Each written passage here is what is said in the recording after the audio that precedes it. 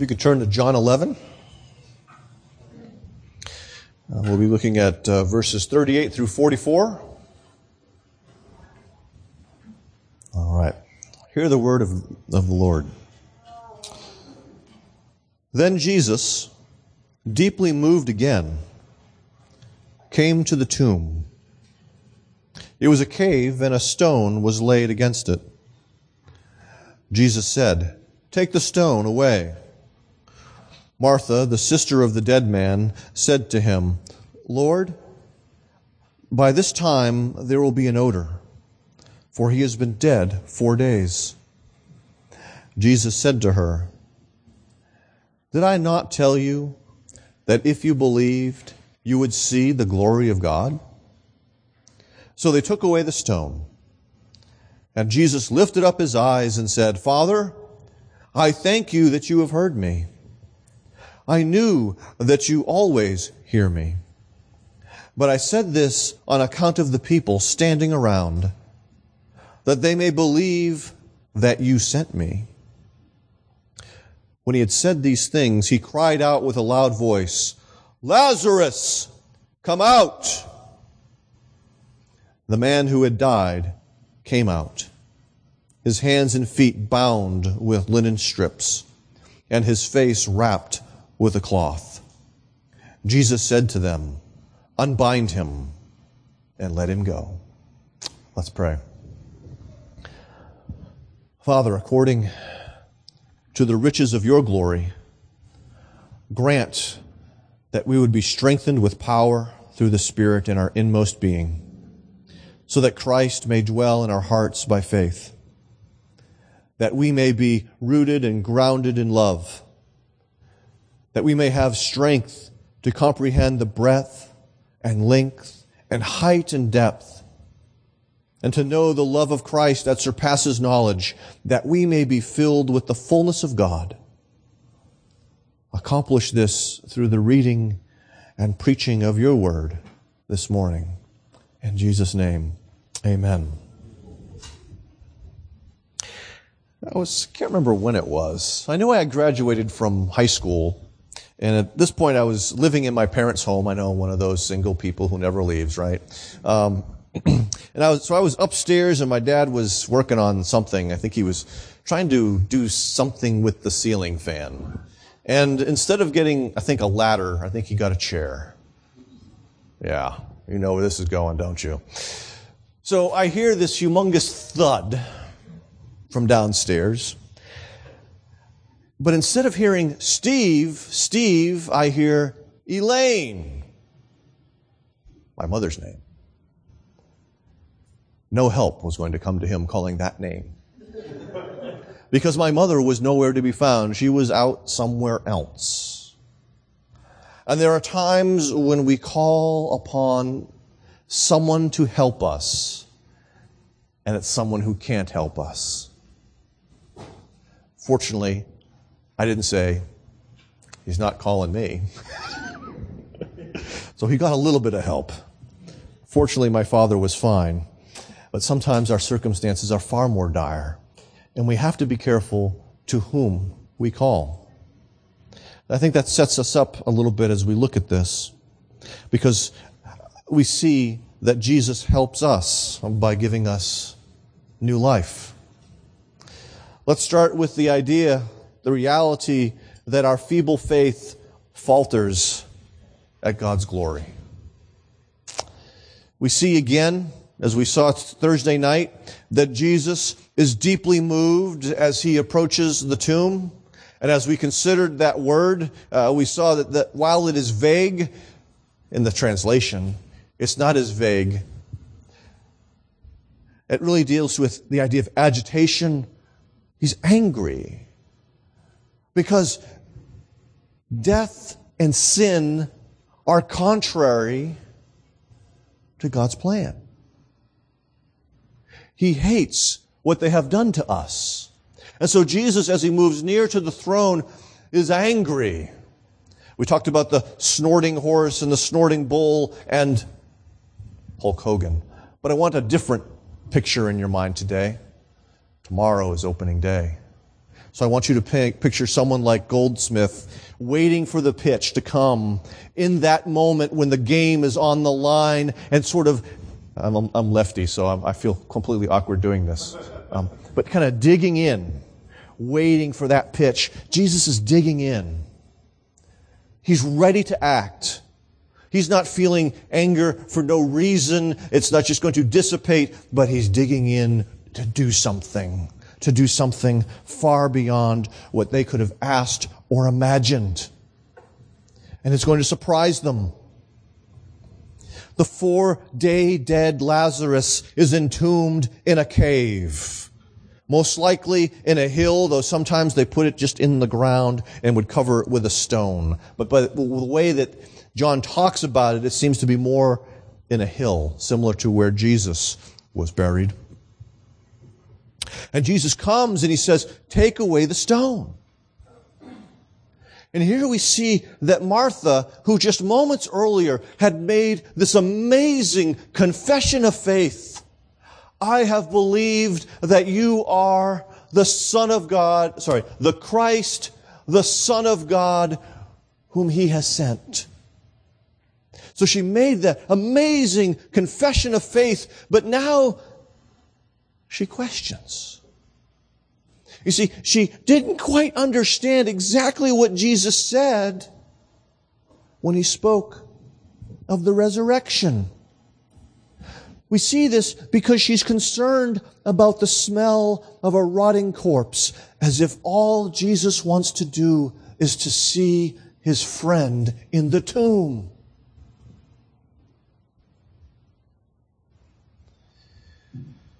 Oftentimes, confessions of faith lead us to crises of faith. Our bold confession is often followed by a time of questioning, a time in which we initially resist God's will, just as Mary is here. Just think of Peter, who confessed, like Mary, that he is the Christ, he's the Son of God. And then days later, when Jesus is telling about his coming death and his coming resurrection, Peter says, "No, Lord, forbid it. It can't be that way." To which Jesus has to say, "Get behind me, Satan." And so oftentimes when we have this grand confession of our faith, which is valid, Peter didn't lie, Martha didn't lie, they really believed these things, yet God comes we come to a crisis of faith where we see that our vision of God is still too small. That's where she is. Still too small. And so Jesus reminds her. We're not sure about the tone, whether it was sharp, whether it was gentle, we don't know. "Did I not tell you that if you believed, you would see the glory of God?" Now, if you look up, you don't see those exact words. He didn't say that. He's summarizing essentially what he had said to her when he declared that he was the resurrection and the life. That he who believed in him would not die. But what I want us to remember is that there's a contrast here between the feebleness of her faith and the greatness of God's glory that's about to be revealed to her, despite, or actually because of, the feebleness of her faith. Even the strongest faith is feeble faith. All of us have a mixture of faith and unbelief. Think of the man in Mark 9 whose son was taken over by a demon. Immediately the father of the child cried out and said, "I believe. Help my unbelief." And so we all have that mixture. We believe to a degree if we're Christians. If we're not Christians, we don't believe to any degree. Okay, but as Christians, we believe to a degree, and yet We don't believe all the way, so to speak. We still struggle because of indwelling sin with the fact that there are things we have trouble trusting God with. That's what's going on in Mary's heart right now. God's glory often calls us in a way that exceeds the boundaries of our faith. But thankfully, God is not limited by the boundaries of our faith. Jesus did not say, "Whoa, Martha, you don't believe I can do this? I guess I won't." He's not limited by the feebleness and the finite dimensions of her faith, but he's about to expand them beyond where they currently exist. And so God wants our feeble faith to grow precisely as we discover that he's greater than we ever imagined.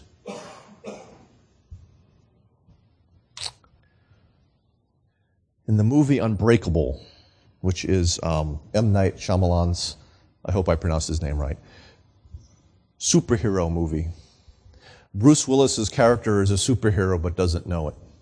He has an incredible power that he doesn't understand. And so he lifts weights in his basement on a regular basis, and one day his son decides that he wants to see how great his father's strength is. And so he sticks some more on there. And Willis is surprised. He can lift it. And they keep adding weight. Adding weight. The bar is starting to bend, and Bruce Willis's character is still able to push this weight out. He wants us to show his greatness, to see his greatness. He invites us, in a sense, to put more weight on it, that we might see how truly great he is. That we should not be content with the small things for which we are willing to trust God, but we hold those big things to ourselves as though we can take care of those. You know? He calls us to trust through greater and greater trials and afflictions. And so God's going to challenge your faith in him, and say, will you trust me with this, in addition to what you have already trusted me with? Will you trust me in the delays of life? I have a PhD in waiting. I've been waiting most of my life, you know. Had to wait after seminary to get into the ministry, had to wait seemingly forever to get married, had to wait to have children. A lot of waiting. I still have to learn to trust him with the delay as we think about how long it's taking this building to get ready, right? Okay? You have delays. Will you trust him with those delays? You have losses. Will you trust him with your losses? Or do you think they're just too great for him to deal with? It could be the loss of a loved one. It could be the loss of mobility. It could be the loss of memory. There's all kinds of losses that we experience. The loss of a job. The loss of a child. And he says, will you trust me with this loss? Will you trust me not just with losses and delays, but affliction? And a pain that doesn't go away. Long hospital stays, all of these things. Will you trust me in these things? God is not put off by our feeble faith, but he works to gain greater glory and to grow our faith. Secondly, God's glory is precisely in sending the Son to give life to the dead. What is this glory that she and the others are about to see? It's the proof that the Father sent the Son, that Jesus has been sent by the Heavenly Father to do these things. Jesus prays, not for himself, but he says, for their benefit. so that they know what's going on here. This is a little strange in a sense because Jesus tells people not to, pray so that they can be seen by everybody and they've gotten their reward if they do. This is not about that. He's not trying to gain a reward. He's trying to instruct people even in his prayers in this instance. Okay? He says, "You heard me." Not, "You hear me." This seems to indicate that he's already prayed about this. That he's already kind of gotten an answer. He's talked to the Father. Because remember that the Son only does that which he sees the Father doing. Jesus is not a maverick son. He's not kind of doing his own thing, but he's living in complete and utter submission to his Father. And so it makes sense to say, "Father, can I do this? Father, will you let me?" He's already prayed. He's already gotten the answer. And so the resurrection of Lazarus here is a result of Jesus' prayer to the Father on his behalf. We should be thinking again of Peter.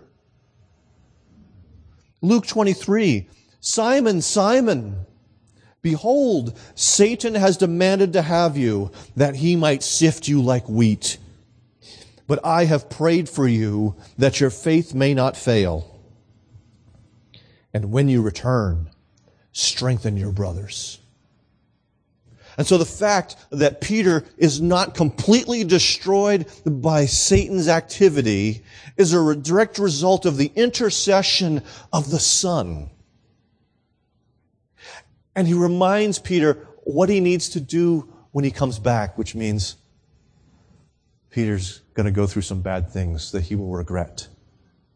He's going to deny Jesus 3 times before the cock crows. But when you come back, in other words, you're not like Judas, who was lost for all time. You will come back because I have interceded for you. And so we see that the Father always hears the Son's and always grants what the Son wants, but one time. In the Garden of Gethsemane,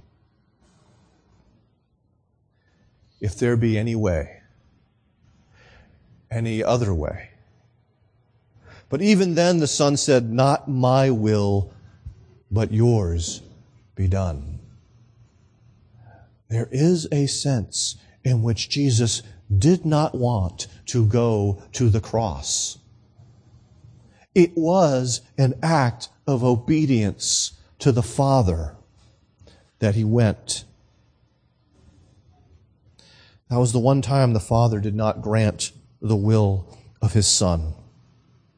Now, the purpose. Why is he praying about these things? "But that they may believe that you sent me." He wants the people who are listening to connect what's about to happen, which they have no idea what's about to happen. But they may connect that with his prayer and thereby know that he indeed is who he's been saying he is.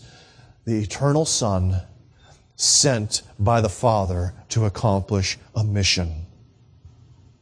And so the raising of Lazarus is proof that Jesus is sent to save sinners. Let's not think that this is merely about Jesus having the power to raise the dead and deciding that I miss my friend Lazarus and so I'm going to raise him. It's pointing to something bigger. It's a sign. It's the last sign in this gospel.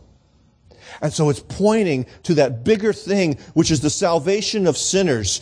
It's pointing, as we saw in Ezekiel, to these dead bones rising again. It's pointing, as we read about from Ephesians chapter 2, that we who were dead in sins and trespasses, who were obedient to the prince of the power of the air, that those people, he makes alive in Christ. So this is not just about Lazarus. This is about you and me.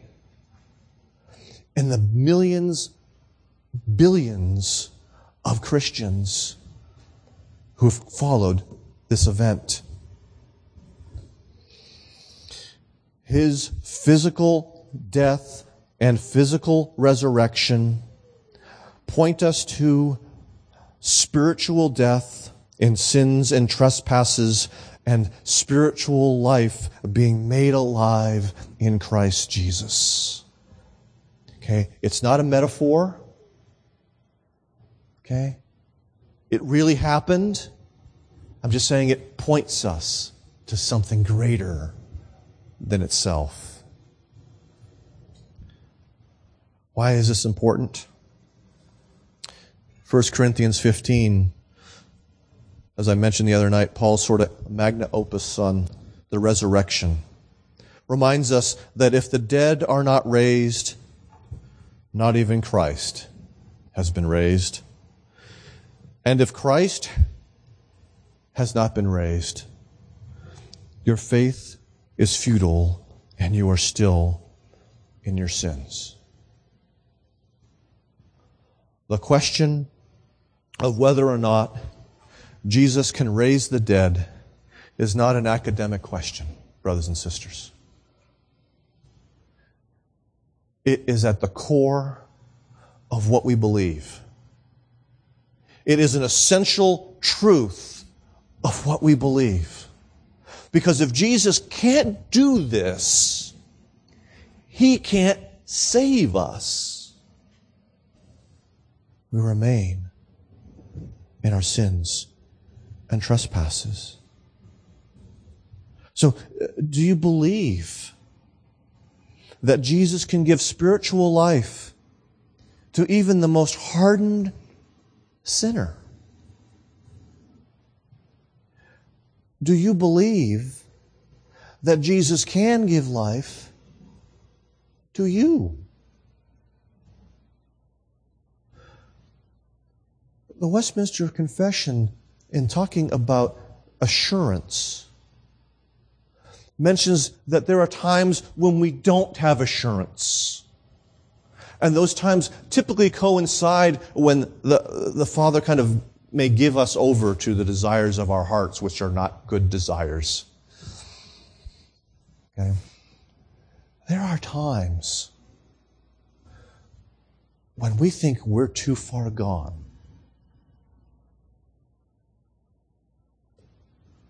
We need to remember there is no pit too deep that the hand of God can't reach down and get you.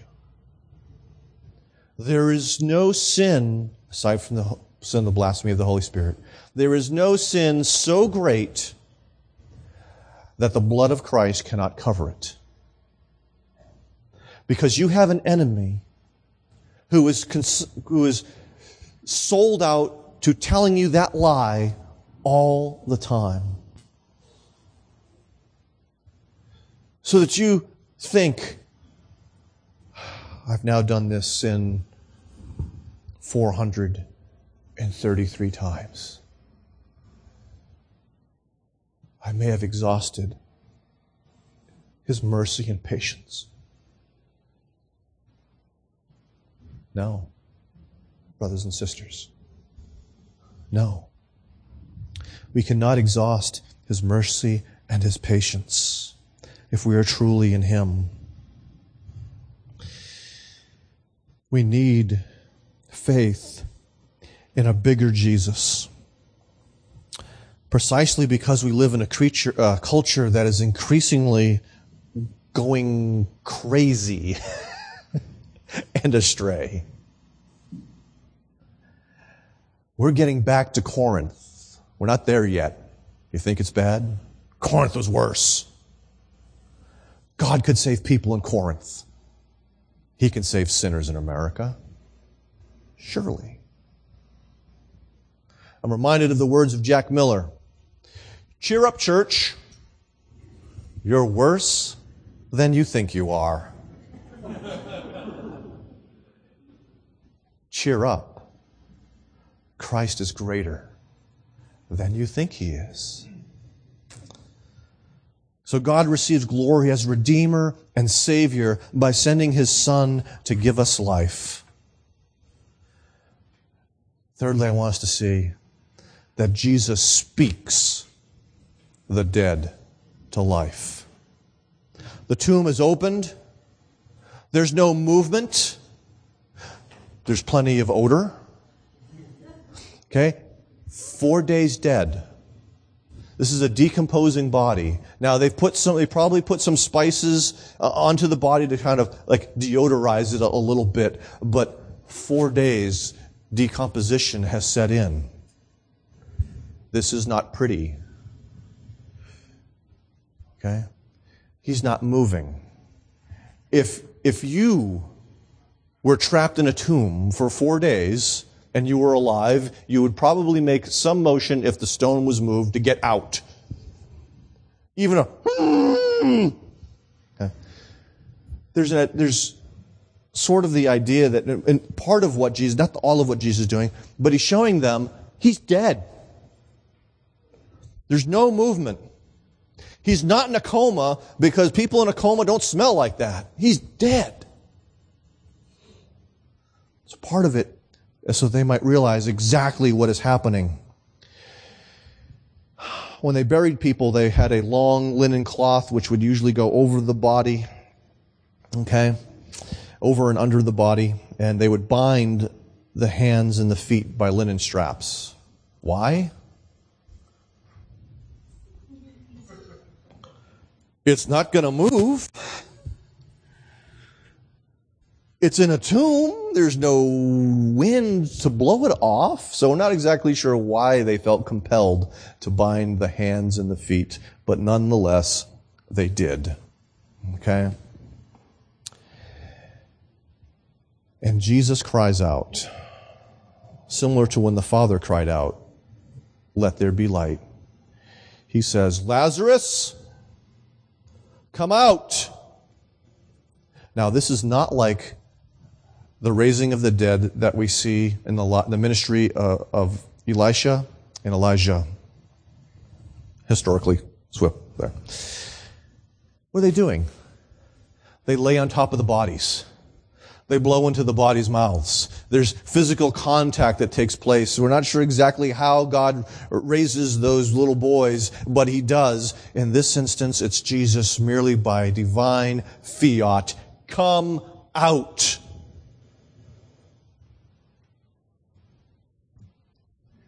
And He does. He comes out. It's like time has been turned back. The decay was turned back. It didn't just stop, but it went in reverse. Life was restored to this dead man, and he stumbles out. But remember, this is not like the mummy movies, you know. The dragging foot. They always have they got to have the dragging foot. I don't know why they have the dragging foot, but the one dragging, the one arm that sort of, it's like the mummy's paralyzed on one side. I'm not sure what's going on, but they got the strong hand that can strangle you. Okay? This is more like he's hopping out because he's bound. Okay? And there is a sense in which it's almost comical. God has a sense of humor. Okay? But the reality is that John 5 is fulfilled initially. This is an initial fulfillment of John 5, but there's a much greater one that's coming on the last day. But Jesus says, "Truly, truly, I say to you, an hour is coming, and is now here, when the dead will hear the voice of the Son of God, and those who hear it will live." The dead, Lazarus, heard the voice of the Son of God from wherever he was, and he lived. Now, this is like, but not like, Jesus' resurrection. It's like it in that we have a similar sort of tomb, a cave in the side of a hill, a stone that has been rolled there, the same kind of grave clothes, but it is not like Lazarus in that Jesus laid down his life. Lazarus didn't. It was taken from him. Jesus also took it back up again. There was no human being involved. whereas Lazarus had his restored by Jesus. Jesus removed his own grave clothes, and he didn't need the stone rolled away because he had a new body. The stone was for the women, not for him. This stone was moved presumably by the men who were at part of the mourning party so that Lazarus could get out. Okay? Remember what I said when we first introduced Lazarus? What his name was? Eleazar. Okay? Son of Aaron. One of the famous Eleazars. There's some not so famous Eleazars as well in the Old Testament. God has helped me. That's what it means. The Son of God has helped Lazarus. His name is, in a sense, a fulfillment of prophecy. Okay, or a prophecy, rather. And this action is a fulfillment of that prophecy. He's restored his life.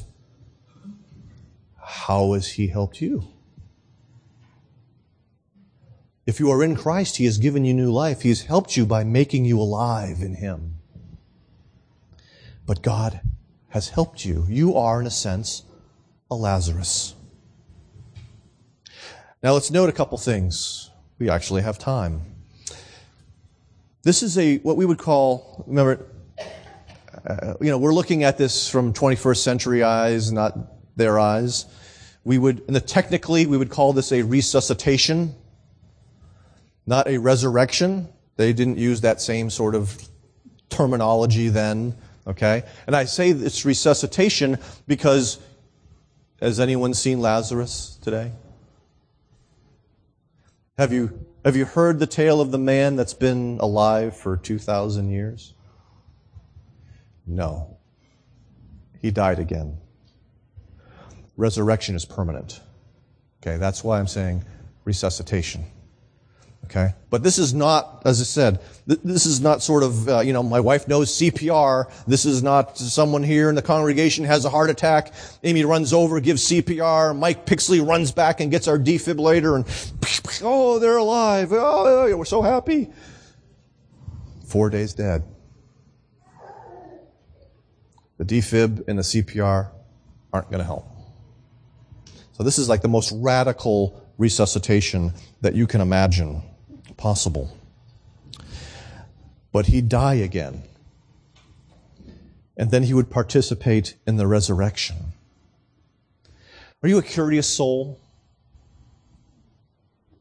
How many of you kind of go, so where was he for 4 days?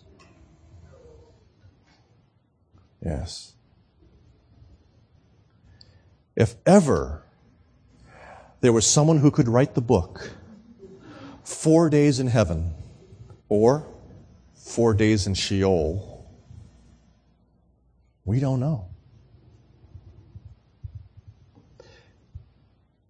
Because it's not about that. It's about Christ. Where Lazarus was, while it may interest us and pique our curiosity, is not the point. Okay? But imagine if it was 4 days in heaven, he might have been a little unhappy to come back. It probably was heaven. Because, like his sisters, he believed that Jesus was the Messiah. Okay? John does not worry about our curiosity. He's drilling deep on the glory of the Father and in the Son. And in thinking about this, A.W. Pink notes, how can any sheep of his ever perish when held in such a hand? He's thinking back of what Jesus said in chapter 10. If he can raise the dead, what's our financial problems compared to that? What are our relational issues compared to that? We're secure in his hand. very secure in his hand. And so, could your name be Eliezer, Lazarus? Has God helped you? The Father sent the Son to gain glory by helping sinners dead in sins and trespasses, by giving them life through the proclamation of the gospel. And so let's trust this God who can raise the dead to give life to sinners we know. Let's trust this God who helped us to keep us by His mighty hand, to keep us in the midst of our delays, our sorrows and losses, our afflictions. For He is able, more than able. Let's pray. Father, we thank You for You, by the Spirit, moving John to write this account of the raising of Lazarus, so that we might again see the greatness of Jesus, a greatness that can confound us because it is so far beyond our experience. It is beyond what science says can happen.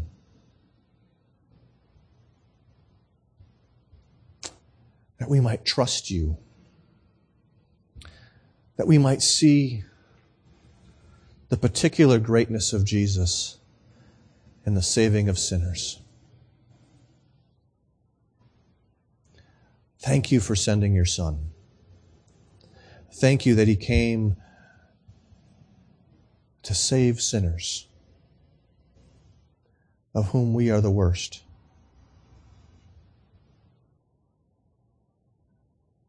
Help us to trust Him in the midst of those things that plague our souls, that cause us anxiety and fear. Help us to rest in Him, whose arms are strong, whose grasp is long. And we ask this in His name. Amen.